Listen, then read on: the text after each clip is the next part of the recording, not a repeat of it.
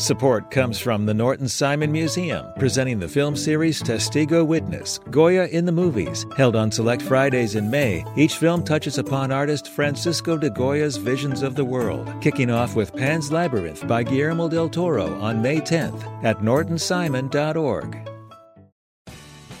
You have the chance to win a spring super sweeps from LAist. Donate $60 for one entry to win a brand new Lexus or $25,000 in cash. Check out all the other prizes too when you donate now at laist.com/sweeps.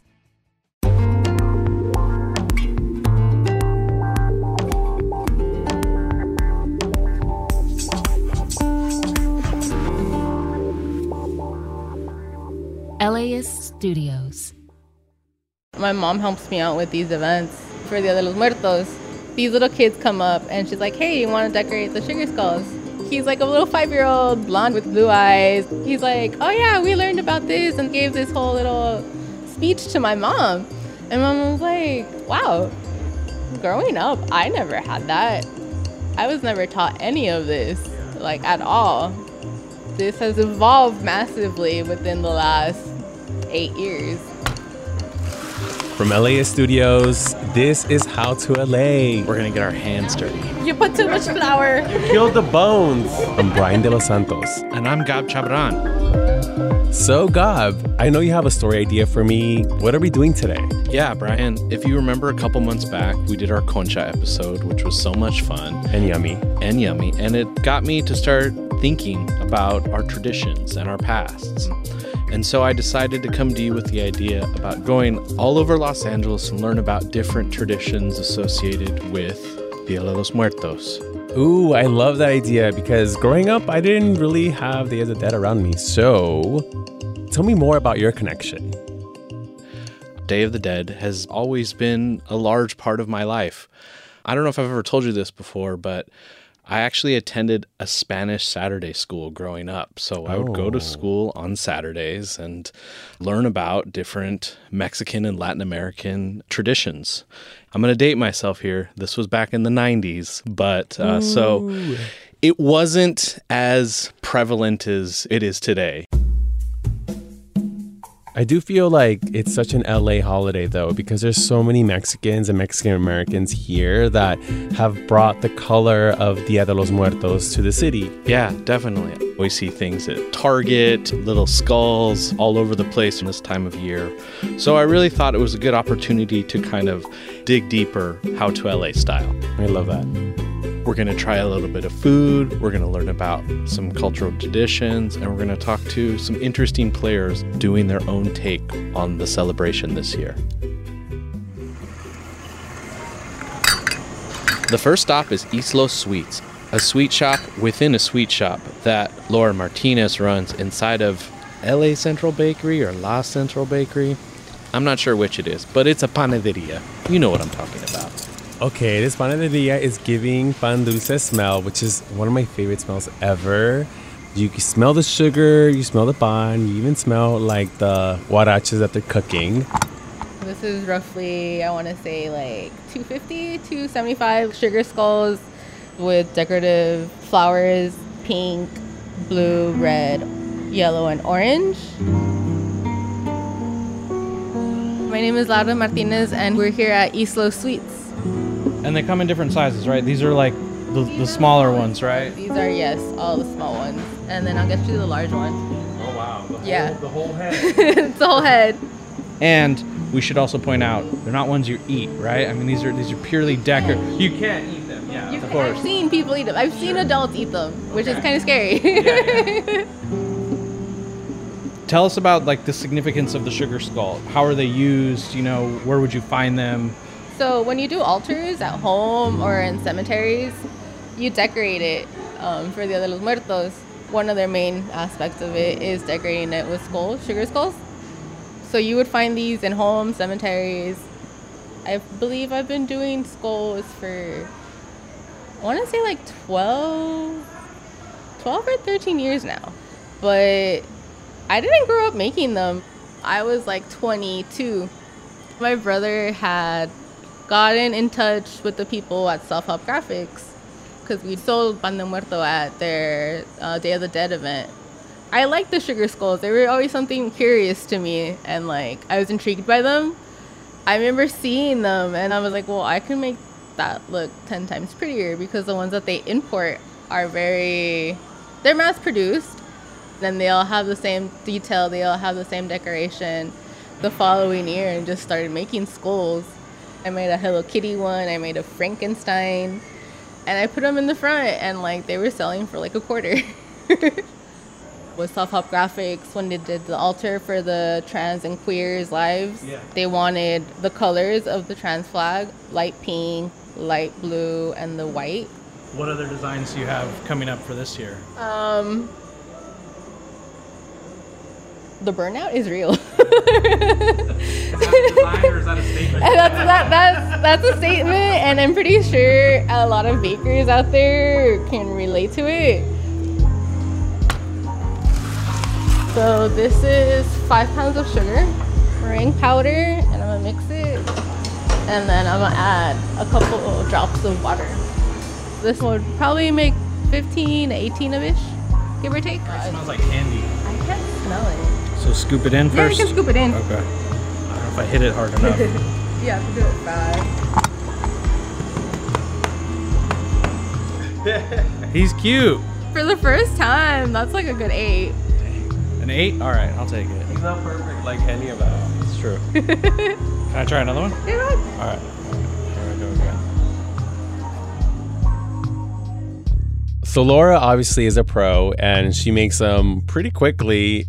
When you're doing them, Gab, what did you think? What did you feel? Like, they kind of came out not perfect the first time. It's a lot of work, you know? You literally have to like kind of smash them down onto this big metal table, you know? It's a very tactile sensation. She's a pro. She makes it look easy, you know? It took me a few times to get it sort of okay, but I had such a great time. You know, I was a little surprised when she said she didn't really grow up with this tradition, given that she's kind of a master at this very specific thing that's so associated with the holiday as far as that goes. But I don't know, did you kind of relate to that, given somebody who hasn't really celebrated the holiday before? Oh, yeah. I think, later in life, you started realizing things of your culture or of your own communities, and you kind of pick and choose what makes sense for you. And I feel like she seems so excited to show us what she does. And I love that she has a spin onto it with traditional colors, but also the colors she chose. And to me, that is making something that's traditionally from your country of origin or your parents' country of origin, and you make it your own. And I think that's what's beautiful about this experience. When you make an altar, it's very personal. The fact that they allow me to be a part of like something so personal to them, it's very touching, because I don't know them, but they have me be a part of their celebration and like preserve memories they have with their loved ones, even if it's just putting a small little sugar skull of mine on their altar.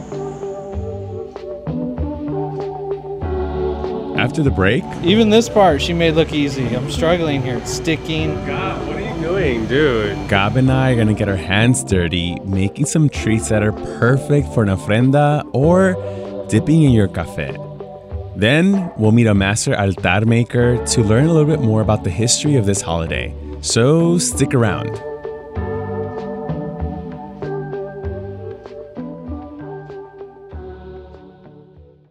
Support for LAist comes from Latino Theater Company at the Los Angeles Theater Center, presenting the world premiere of Mix Mix, The Filipino Adventures of a German-Jewish Boy by Bonnie B. Alvarez. Inspired by true events from the life of Ralph Price. After escaping Nazi Germany, a newfound tropical refuge in the Philippines is upended when Japan invades the islands. On stage through June 16th. Tickets and information at latinotheaterco.org. Support for LAist comes from the Norton Simon Museum, presenting the film series Testigo Witness, Goya in the Movies, held on select Fridays in May. Each film touches upon Spanish artist Francisco de Goya's visions of the world, including Pan's Labyrinth by Guillermo del Toro and The Discreet Charm of the Bourgeoisie by Luis Buñuel. Screenings are at 4:30 p.m. on 4 consecutive Fridays starting May 10th. More information at nortonsimon.org. Okay, Brian, we're here. Welcome to La Monarca. All right. I mean, no shade, but why'd you bring me here? It's a little bit corporate, Gob. Oh, come on. Yes, there are panaderias all over the place, but La Monarca is a great chain here in LA that does some beautiful work, and they offered to give us some special access today. Nice to meet you. My name's Yvonne Martinez. Nice to meet you. So here at the Monarca, we focus on all natural ingredients, okay? Everything is by hand. As we all know, el pan de muerto has a significance. There's a history where they place it in our ofrendas, but you can still enjoy it with your loved ones. You know, you could eat it with your café, your chocolate. You could enjoy yourself. The round shape is the circle of life. And the huesitos reminds of the bones of our loved ones. We'll show you the process so you'll see exactly what I mean by the huesitos. Great. And those go on top, right? And On top of our pan de muerto in the shape of an X. What's part of the process you love so much doing it here? So after we take it out the oven, we brush it with butter, melted butter. We let it sit for a couple of minutes, and then we shower it with sugar. That's when you know you're about to eat it. It's finished. have you ever come across anybody that's like, oh, I'm going to get a pan de muerto for now, and then I'm going to take a few home for the ofrenda later on? Yes. A lot of people get that one because they're like, oh, uno para rato, uno para mañana, y uno para la noche. One for today, one for later on, and one for tomorrow. Brian, guess what? I think we're actually going to get to make pan de muerto today. I've never made pan de muerto, so I'm so excited. I finally get to do something with you on the pod, with my hands. It's our first cooking segment. Hey, woo! This is the dough, the bolitas de pan de muerto. This is before we put it inside the proofer and before it's the perfect size for us to bake it. And this one, it's made out of the same dough as the pan de muerto, but this is for our huesitos, okay? The huesitos is the tricky part because even with me, they don't come out too perfect. But one of my coworkers is actually going to come and teach you guys how to do huesitos the right way. Okay, great. So you grab the smaller bolita and you make sure to cut it in 4. So she's going to do multiple so we could all give it a try. Okay, so right now what she did was that she sprinkled some flour on top of it so it doesn't stick to your hands. She uses her fingers, the fingertips. So she's basically what she's doing is she's getting the floured piece of dough and rolling it out onto the surface, and then she's separating her fingers as she rolls it out to make these small indentations. Correct. To make the bone shape. Yeah, that's how a huesito comes out. Okay. So you guys want to give it a try? Let's do it together. Okay. It's like we're playing with Play-Doh. Yeah, it's like you're playing with Play-Doh. Once it's big enough, you just do the indentation? Yeah. This is not doing it for It's me. hard, huh? Yeah. It's fine. So We can just try put more. Pressure. Oh, this is not happening. Oh, I'm trying. I'm trying. How does she make it look so easy? Exactly. Can I start over? I can start over. Yeah, right? go for it. All right. You're cheating, Bob. You're cheating. You can't use 2 hands, just one. Even this part she made look easy. I'm struggling here. It's sticking. God, what are you doing, dude? This is not easy. After placing the huesitos on top of our pan de muerto, we're going to go ahead and put it inside the oven. Let it bake for 14 minutes. When it's done baking, we take it out, let it cool down. After it finishes to cool down, we're going to go ahead and spread butter on top, melted butter. And then we're going to go ahead and give it a shower of sugar. I didn't know what to expect as we were making it because it looks so bland, but these are really yummy. That's right. It's so soft. That's some fresh pan de muerto right there.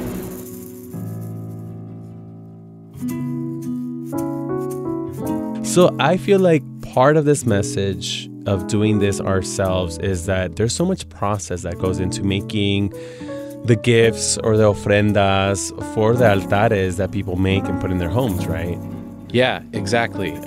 It's a very laborious and painstaking process, but that's what we do for the people that we love. And I think it's a great symbol of that. And we wanted to understand a little bit more about what the ceremonial offerings, like the sugar skulls or the pan de muerto, represent. So we sat down with one of LA's most celebrated altar makers. Mi nombre es Aldo Cruz, mejor conocido como Sicaru Cruz. Es mi nombre como Mushe. This is Aldo. He is a master altar maker, and his work has been featured at Hollywood Forever for many, many years now. Ya, y también yo observaba mucho, mi mamá tenía mucha devoción, tomé mucho el amor a un altar. So the way that he fell in love with making and building altars, altares, was because of his mom. And his mom had really close ties with their own traditions. Aldo, in your opinion, is Day of the Dead an indigenous ceremony / celebration / holiday, or is it more of the Western traditions, or is it a combination of both? Mira, definitivamente no, el Día de los So this is definitely a pre-Hispanic tradition before the conquistadors landed in Mexico and other regions of the world. Y eso transcurre desde nuestra época prehispánica. Entonces, en nuestra época prehispánica. And so their main kind of like tradition at that moment, he explains, is honoring Mother Earth. So the ofrenda was filled with things of the earth. So what people ate, like fruits and maíz. Es la mezcla entre las dos culturas. Aldo explains how like his Oaxacan ancestors had to kind of like blend the two traditions together. Pero para nosotros es convivir con nuestros seres queridos, recordarlos con amor, con cariño. Y se dice que for him, this Day of the Dead is particularly special because his mom died last year, right after Day of the Dead. And so this is his first year honoring her with an altar at Hollywood Forever Cemetery, where he's going to be participating in an event. So for him, Day of the Dead means love, connection, friendship, and honoring his loved ones who are not here anymore. It's saying goodbye to your loved ones, and then you kind of say hello again through your ofrenda. Yeah, I found that really relatable. It always feels like things happen to us in life, but we're always kind of struggling to make the time for them. And I think that celebration like Dia de los Muertos allows us for that time to sort of reflect, and mourn and celebrate all at the same time, and really kind of connect with those feelings that we don't always have time to do throughout our daily lives. And something we do have to talk about this episode is that, yes, Halloween is around the same time Dia de los Muertos is celebrated, but they're not the same. And Aldo was so strong in that opinion that do not mix the two together. They come from different traditions, and that for him, Day of the Dead is a special type of celebration. What I think that's really interesting about Dia de los Muertos is that there's this feeling of sort of collective grief. In a way, it kind of demystifies death a little bit, Growing up in the United States, we're taught death is a scary thing. It's a sad thing, but it's very much a part of life.